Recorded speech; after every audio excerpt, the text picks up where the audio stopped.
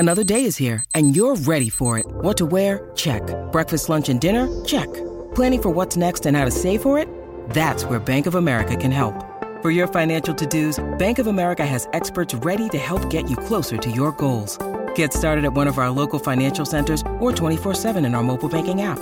Find a location near you at bankofamerica.com/talktous. What would you like the power to do? Mobile banking requires downloading the app and is only available for select devices. Message and data rates may apply. Bank of America N.A., member FDIC. When you need mealtime inspiration, it's worth shopping Kroger, where you'll find over 30,000 mouth-watering choices that excite your inner foodie. And no matter what tasty choice you make, you'll enjoy our everyday low prices, plus extra ways to save, like digital coupons worth over $600 each week. You can also save up to $1 off per gallon at the pump with fuel points. More savings and more inspiring flavors make shopping Kroger worth it every time. Kroger, fresh for everyone. Fuel restrictions apply. Yahoo. On this episode of Big Drive Energy, full swing recap, we go to episode number 4. This is called Imposter Syndrome. Great episode. Joel Damon is an awesome dude, but we'll get into that. And this is all brought to you by our presenting sponsor over at Pins and Aces. We are going to be doing a Masters watch party at the DNVR bar, Colfax, New York, coming up on Masters Saturday at 11 a.m. We're going to have some food specials with some, ideally some egg salad sandwiches. We're going to have some specials on John Daly's. So I'm looking forward to all of this. I know we both are looking forward to a great day at the DNVR bar. Pins and Aces will be there. They're going to have some of their gear. It's going to be just an awesome day. So make sure you're blocking out your calendar for Saturday of the Masters and come hang out with us as we watch Saturday of the best tournament in the world. Speaking of the Pins and Aces, they got their new Masters collection that dropped. It's sick. It's really good. They're selling out of all their stuff already. So make sure to use our code BDE, save yourself 15% off at pinsandaces.com and free shipping. All right, let's tee it up. Hello, friends. Welcome to this tradition unlike any.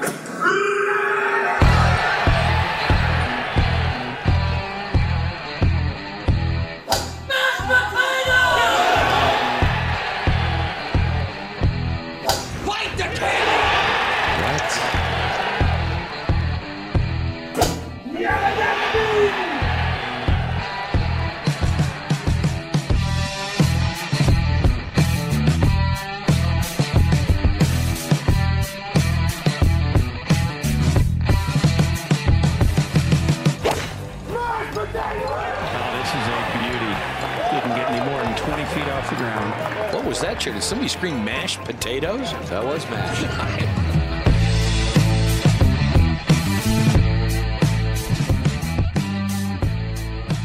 Good old imposter syndrome. I'd like to say I have that, but I'm not good enough to have that. You have to reach a certain level of I definitely don't have it either because I can't even think of it.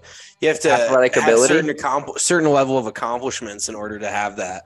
But no, Joel was fucking awesome, man. Like my biggest takeaway from this whole episode was if you could watch that and you still don't like the guy or root for the guy, then I'm not a fan of you. Like I can't fuck with you. You know what I mean? It's just one of those where that dude, you can't dislike him. Like, what is there to dislike? He's just so cool all the way around. I will also say that by the sounds of it, the whole like your negative self-talk and shit isn't necessarily, it was very overblown for the show where like, I don't think he really in his head has that little amount of confidence. So obviously they got to make a TV show and they got to make it look good, but I thought it was great all the way around. Yeah, I agree with you. I think a lot of this in the show, and, you know, we'll get to future episodes down the road. But I do think a lot of the guys are like, oh, you know, this is kind of my chance to be a certain way, whether, you know, like not saying Joel Damon's trying to be a comedian, but it, you know, it opens them up to being maybe a little bit more relaxed and a little bit more like, hey, we can kind of say whatever we want to be, if whether that's funny, they're going for funny, or, you know, there's multiple different things that he could be going for there. But it's something where he just is kind of like, hey, I'm going to fucking lean into who I am. Yeah, for sure. And like you said, this TV show kind of gives them a chance to do that, which is great. Obviously, like I said, they're trying to make a good TV show and get ratings. But for real, like you know me, we're brothers, obviously. I don't cry, like neither of us really cry like ever. But the whole thing with his mom, like, almost made me shed a tear. And just like what he's overcome and his battle with cancer, like, just so, like, imagine the perspective that dude has and how lucky, like he said, he's like, I think having cancer saved my life. Like, it made me value things and appreciate just every day. And I think that's such a overlooked thing in society today, where everybody just feels like they're entitled to so much that, like, you're not entitled to shit. Be thankful for what you got, and just try to enjoy every day. And that's truly what Damon does, which I just love about the guy. Yeah, him being able to just put life in perspective when you're on the golf course and you think it's like the worst day ever. You know, it goes back to that old saying we hear from a million members at the course, you know, when you're working, it's like, oh, a bad day on the golf course is better than a great day at work. And they're not wrong, as cliche as it sounds. But or a lot of the old guys would say, I'm vertical. So I mean, any day being alive is a good day. You know what I mean? Right. But with what Joel Damon went through, being, you know, a 17-year-old, and we can actually kind of relate to this, we weren't as old, but losing a parent, of course, is never easy. Losing a parent to cancer isn't easy. And then kind of, you know, finding out that you have it too later on, like, it's just got to be kind of just a mental blunder of like, hey, this could fucking be gone. You know, his mom, they gave her 6 months to live, and it was almost exactly 6 months. So that can be gone in a fucking heartbeat. And I'm kind of not getting choked up a little bit, but like, just the multiple times where he got choked up kind of was like, holy shit, you know, you're sitting there like, wow, like, even just talking about his caddy, who's also an absolute legend. Yeah. We'll definitely talk about him a little bit. Yeah. When he got teared up about talking or reading the letter that Gino wrote him, like, basically applying to be his caddy, that was just like some of the coolest shit. Cause you need a guy in your corner that thinks you're the bomb and thinks you're the fucking best and you're the man. And that's what Gino thinks Joel is. And that's just such a cool relationship. Obviously, some other funny things, like when Gino calls him a boner on the course at the US Open, that's hilarious. They just seem like best buddies, which they are. And I think that is ideally, if I was out on tour, that would be my relationship with my caddy, whoever it was. Like, if you were my caddy, I don't even think we would have as good of a relationship as those two do. Cause there's maybe, you know, what to say and what not to say now, but back in the day, you were a fucking asshole when you caddied for me. So it was just a great episode. What were some of like your favorite parts? I think all of the, even though we kind of discussed it being overblown, I think all the negative self-talk was just so fucking funny when he was like, oh, shit's about to get real fun. Yeah. When he's like, when they're going over in the rough. And then also just when he's in all the, you know, the interviews outside of the actual golf course, where they're like, are you ready to win a major? And he's just like, nope, not even close. Like, somebody's got, there was some all-time quotes in this. You could have almost just quoted the whole show. Somebody's got to be the 70th best player in the world. Why isn't it me? Why can't it be me? You know, just so many good quotes from Joel. And he's like a very good version of me. Like, I feel like that's how I operate, and I would operate if I was on tour, which I'm, you know, worlds and light years away from that, but he's a couple years older than me, but just like the, you know, drinking White Claws at the turn, basically. I was going to say that's you to a T, just hammering a bunch of White Claws, talking about how much you suck. Yeah, that is it. But dude, kind of speaking to that, like, first of all, US Open qualifiers, you've played in those before. And it's one of those things where like the US Open should not be something that's easily attainable. Like you shouldn't just easily be able to get into it. Right. But thinking of it it's kind of crazy to see from their perspective, like, holy shit, this guy's a really good player. And he has to basically play his ass off for, 36 straight holes in it one day to be able to make the US Open. And when you see it from our perspective, where, you were definitely good enough to probably qualify, at least get through sectionals and maybe into national qualifying for a US Open. Well, it's local and sectional. So local. I got close to getting through locals a few times, but sectionals, you got to play your ass off. Yeah. But just going to those, like if you were to go to a local and see Joel Dahmen, like as from his perspective, we're like, oh, he has no chance or this or that. But then when you're us and you see that from him and you see him there and you're like, this guy's won a tour event, I'm fucked. There's one spot, like it's just a different perspective from where we've been. Oh, 100%. And like, even to think too, when you think about how good he is relative to like the rest of the even professional golf world, he shoots 71, basically thinks he's out of it, goes and kind of obviously doesn't fucking take it very serious. Between 18s, hammers a few White Claws, which is a legendary move that may have been for the show. Like, who knows? But I know there's plenty of guys on mini tours and it's really like an unspoken thing, but there's a lot of guys that will go out before they tee it up, will either rip a few shots in the parking lot to just calm their nerves, or they're high as fuck. They smoke a bunch of weed. So a lot of those guys out on mini tours are doing the same shit. Like they're not sober when they go out there. But just relatively speaking, that he's so nonchalant about the entire situation. He's like, well, I got to go shoot fucking 5 under, 6 under on this really tough course and don't think I'm going to get it done. And then all of a sudden he does it. Like, and that's the thing with golf is they're really, and he kind of actually said it. He's like, I kind of just go play golf and kind of let the chips fall where they may. Like, there's no like trying harder. Maybe I guess there's a level of commitment to each golf shot and a level of like focus. So I guess that is trying in golf, but you can't will the ball into the hole. So just for him to be like, fuck it, I don't really care if I qualify or not. And then he goes out and shoots that number to get into the US Open when a lot of guys, this is their Super Bowl to qualify for the US Open. It's a career accomplishment. I mean, if I ever made the US Open, that I'd be like, hi, I'm Mitchell Smith. I played in the US Open. Like it's a fucking bit. They'll be like, what's the weather like today? Oh, I played in the US Open.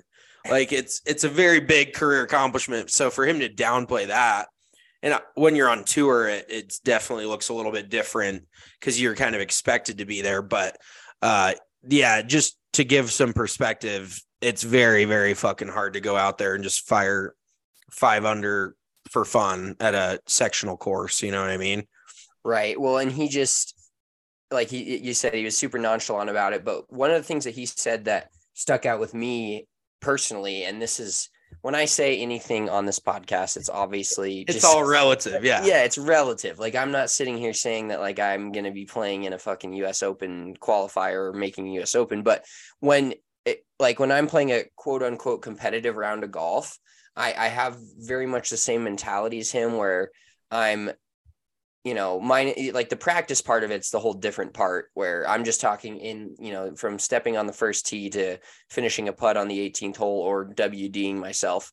I really resonate with his idea that like you go into it thinking, okay, let the chips fall where they may. But the second you start like a few breaks go your way and you start feeling like you do have a chance, like you lock in a ton more. And I feel your expectations change and it's just like a totally different ball game at that point.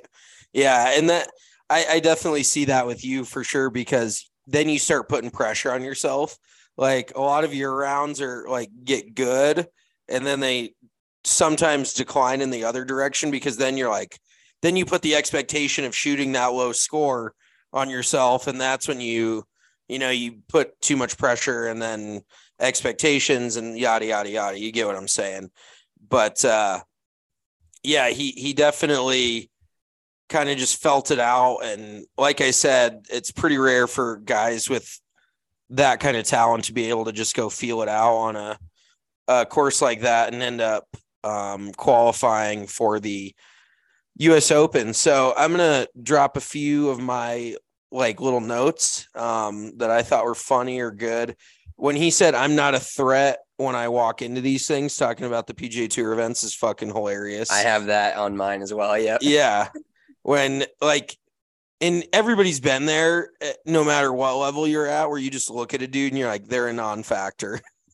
Like, you know what I mean? Like, yeah, like just, when you're you're gonna whoop that ass. Yeah, when you're a kid and you're like going into a team sport, which is of course very different from golf. Or I guess if you're related to golf, you watch guys on the range and you're like, oh, not worried about that dude. You know? Yeah, exactly. And that was kind of like the opposite of me for a while, because I didn't hit it very well on the range, and I honestly still don't put a whole lot of stock into how I hit the ball on the range. But then you see guys that just stripe it on the range and they come in and they shoot 80, and you're like, how the fuck did that happen? But at the end of the day, you still got to get the ball in the hole, no matter, you know, how fucking far you hit it, how straight you hit it on the range. Anything on the range is not real life. So unless you're a PGA Tour player, a lot of the time you're not just going to go out and play as well, you know, hit the ball really well on the range and then go shoot 65. It's just not a real thing. If I was on tour, I'd want to caddy exactly like Joel's caddy, Gino. I kind of touched on that, but just a dude that is super lighthearted and doesn't take it too seriously, and kind of knows what Joel needs when he's out there. Cause that's just a good caddy can improve your game, and a bad caddy can make your game worse. So, you know, it definitely has to be like a fitting thing with two guys. And he definitely found his guy with Gino. Yeah. Well, going back to when I caddied for you, that's what's interesting to me is I obviously, if you were not saying I'm not retroactively acting the way I did or didn't at Flying Horse Golf Club 10 plus years ago, but I think I could be a good caddy for you overall. But I also think the fact that we're actually brothers changes the dynamic just a hair versus for sure them being borderline, you know, like we're like brothers, only closer, SpongeBob meme, but they're not actually brothers, you know, like, so I think that does change the aspect of it a little bit. And I think one thing that really it gets highlighted on in this show in general with finding, you know, when they talk about the JTs and the Jordan Spieths, it's like, oh, this game is easy for all these guys from the time they're 12 on. And, you know, that was technically true for Joel Dahmen. Like, he's winning the state championship by 8 shots when he's a freshman. So it seems easy at that point, but then it's not always easy as some players make it seem to get to the top of the golf world. And not saying Joel Dahmen is not as at the top of the golf world, but compared to the PGA Tour, he's mediocre, if you will. But compared to the entire world of golf, like, he's the top one. He's the 1% of the 1% of the 1%. And so the little highlights of the story of it just not being easy for him, and he's not like this big, like, I'm the best player in the world kind of guy, like a lot of those other dudes have to act, and some of them are, and some of them have been world number ones, so they act that way, and I don't necessarily blame him. But even going back to his caddy and like the chances you have to take to try to make it out there, like his caddy's just like, I'm going to buy a Honda Civic and I'm going to live in it. It's a deep cut, the chances these guys take. And there's great stories like Joel and his caddy that have made a good amount of money and being able to live on this. But then there's, you know, for every one good one, there's 10 to 20 bad ones of guys that have put all their money and now are, you know, doing who knows what, trying to make it on tour, and probably missed their break by 1 or 2 shots in certain circumstances. Oh, for sure. So I agree with what you said about the brother thing, because I think me hearing something from you, like, coming from your brother pisses you off, but if it was coming from a buddy, it would be like, yeah, he's kind of right, or like, you know, you just take it differently coming from your brother. And yeah, I thought kind of highlighting how he worked his way there, and he didn't go to college like a lot of these big name kids, and that was kind of the same route I went. But it really is amazing the dedication that these guys, like Gino, like you said, he was like, I'm going to buy a Honda Civic and somehow make it my house. And did you ever see that iceberg? Like me, it's kind of a meme. But it's like the hard work. I know exactly what you're talking about. What you see above the water and then like what's below the water. Yeah, exactly. There's so much more that goes into it, and so many sacrifices made for almost all of these guys. So, I mean, there's different levels of sacrifice. Some of the top guys aren't necessarily sacrificing as much as, some of the guys just grinding to get out there, but a sacrifice nonetheless. So it's like these guys are grinding in order to just get a chance, and then they got to go perform well. And then, especially with the tour getting so top heavy with the current rules, and we'll discuss that, not rules, but current, like now future setup of top heavy events and shit. Like there's such a premium on getting there, and it's getting harder and harder to get there. But once you're there, you still got to play your ass off to prove yourself. I just looked up Joel Dahmen's career earnings. He's at 10.3 million. So I'd say he's done pretty well since, I don't know how many years he's been full time. He's played in 160 career events. So I would ballpark that around 6 to 7 full seasons on tour. So he's making pretty fucking good money, and his sponsors are paying him pretty well too. So overall, he's living a great life now. But those sacrifices, like you said, there's hundreds of dudes out there. I remember hearing this story about this Australian kid that I met. I actually played in a few mini tour events with, and he was up here trying to play professional golf, and he was a good stick. And he actually caddied out a car at a golf club a few times when I was out there doing some four caddying. But he said that he went to Canadian Tour Q School. This was probably 2018 or 2019. He went to Canadian Tour Q School, missed getting his card by one. He rented a car, drove to Canada, slept in his car for 4 months straight, and Monday qualified for every single Canadian Tour event and got through in every single Canadian Tour event there was, and slept in this tiny shit box of a car every single night. Like, that is fucking dedication till the end. And I respect the shit out of that. So I'm going to be honest, I didn't have that kind of dedication. That's why I'm fucking sitting on my couch watching college basketball in this PGA Tour full swing. But there's so many stories. You could do a million stories about all the guys that haven't made it or are still working to make it. And that's why we're such a big fan of like Monday qualifier info on Twitter and people that highlight not just the top tier guys, and that I really appreciate the show for doing that, not just highlighting the best players on tour. Because realistically, I mean, making the PGA Tour is a very, very big challenge. I won't say it's unachievable, but for most people, becoming a top 5 player in the world flat out just is not going to happen. Like, you could work day and night for the rest of your life and you'll never get there. So I think them highlighting the lesser guys is very cool. Gino's swing, I thought, was super pure. Like, I'm sure he was a very good player in his day. Did you see him swing it? Yeah. When they were like playing or like messing around and like talking shit to each other. Yeah. You could tell. Yeah. He's like the perfect guy to be a caddy because he's played at, whatever level. It sounded like maybe just high school, but knows the game well enough to be like, all right, this is kind of how this should be played. And most caddies get to that point when they're a high level caddy or their player's just really that good and they know how to manage their game, the player's game and the player's attitude. But overall, I think it does give a little leg up to guys that like Gino that have played either competitive golf at all or just have a pretty good golf game, because when you play it well, you can kind of see it well too.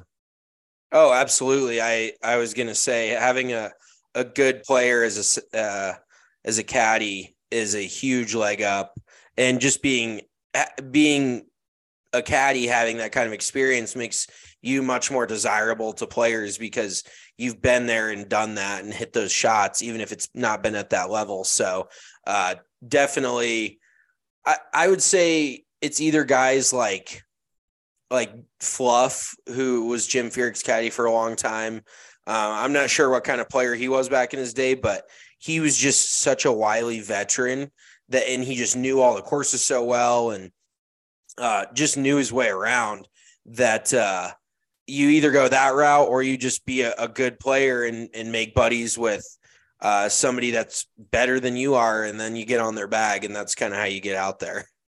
Yeah, exactly. Just find somebody that's better than you, exactly like his caddy did. Yeah. And roll with it. Yeah. I will say, do you have anything else you wanted to get to? I got one more, but you go ahead. No, I'm going to wrap it up. So you get your one more in. Okay. My last note that I had in here was after Joel's second round at the US Open, like he was tied for second or tied for the lead. Yeah. Was he in the lead? Did he make that birdie on 18? I don't remember. I don't remember either. I looked away for like 2 seconds. Either way, tied for the lead, in the lead, whatever. And Gino goes over under on how many unread text messages I have. He had 1,207 unread text messages. Like that stresses me the fuck out. Oh yeah. I'm not one of those kinds of dudes. Like I check my email multiple times a day, delete the bullshit, respond where needed. Like I'm not one of those people that can sit there with thousands of unread things and just fucking let it fly. So, and also like those gotta be group chats. Hopefully some group chats, because who the fuck knows 1,200 people that would text you? Like, right. Unless somebody was just like, I don't know. Yeah. I mean, I guess when you make it famous, you never know. Yeah. Unless they made buddies with just like everybody along the way, like on mini tours and shit. And I could see Gino doing that just because he's that kind of dude. Because it's great to have connections and have buddies and places to stay and courses to go play, in different states and shit. So having more buddies is never a bad thing, but 1,207 text messages made me fucking sick. Just absolutely shook you. Yeah, I would be like laying up all night sorting through those and either responding, deleting. It would read 0 before I fell asleep that night. Yeah, the liking of text messages would come in very handy there. Oh yeah, double tap till I die. And the thing I'll wrap it up with that also very relatable, which is this whole episode kind of to me, other than I'm not a PGA Tour player, is like the stroller shopping. And he's like, oh, I'm so terrified to be a dad. I'm currently right in that boat right now where it's like excited, but also like you're stroller shopping. And you're like, holy fuck. Like, hopefully this kid wants to nap when I nap. And it's really the other way around. So yeah, I felt becoming very real. Exactly. That one hit close to home. 100%. That makes sense. I was thinking about you when I was watching it. that I like to think I'm as funny as he was in there, but probably not. I'm usually more nerdy and just say something stupid. Well, I went stroller shopping kind of with you guys, not shopping, but like putting shit on your registry, and you and I pretty much just fucked around the whole time and made jokes like 10-year-olds. So I don't know how you're about to have a child when we act like large children ourselves, but yeah, I definitely I think you were a little unsettled at the stroller. Also, those stores are that store looked like the nicest stroller store, because we went to Bye Bye Baby. Fucking talk about stress. I'd rather have 5,000 text messages than be stuck in that store for like 2 hours a day. Holy shit. Oh yeah, exactly. It was that just kind of brought back some stress in general from that. Luckily my wife had a stroller picked out and we could just order it online. We didn't have to go shopping, but also part of the show, just funny to relate to them. Yeah, it was great. Well, this may be right now it's definitely the top episode. We won't give any spoilers on the episodes moving forward, but definitely awesome to see Joel Dahmen in that light. And he's kind of made a star out of himself now. There's going to be so many people that watch that randomly just show up to a tour event and they're like, oh, I know that guy. Like, whereas, one of his parting lines was nobody's going to know who I was. And I think this show might individually change that for him, really. For sure. I agree. I was thinking the exact same thing and he's like, nobody's going to remember me. Like, I'm never going to be in the Hall of Fame and I don't really care. Like, people think I don't care and I really don't. I was like, this right here is what's going to make people care about you. So kind of an ass backwards deal. But Yeah, I don't think he'll be easily forgotten by any means. No, shout out Joel Damon. What a great episode. Thank you guys all for following along and listening. If you haven't yet, give us a rating on iTunes, Spotify, SoundCloud, wherever you listen to this podcast at. We appreciate you all listening. We appreciate you all following along. Enjoy this weekend of the Players. It's shaping up to be quite the interesting event with a lot of Joel Damon level guys up there at the top of the leaderboard now going into the weekend. So enjoy that. We'll talk to you guys next week with the full episode of Big Drive Energy. Peace. Hell yeah, fuck yeah.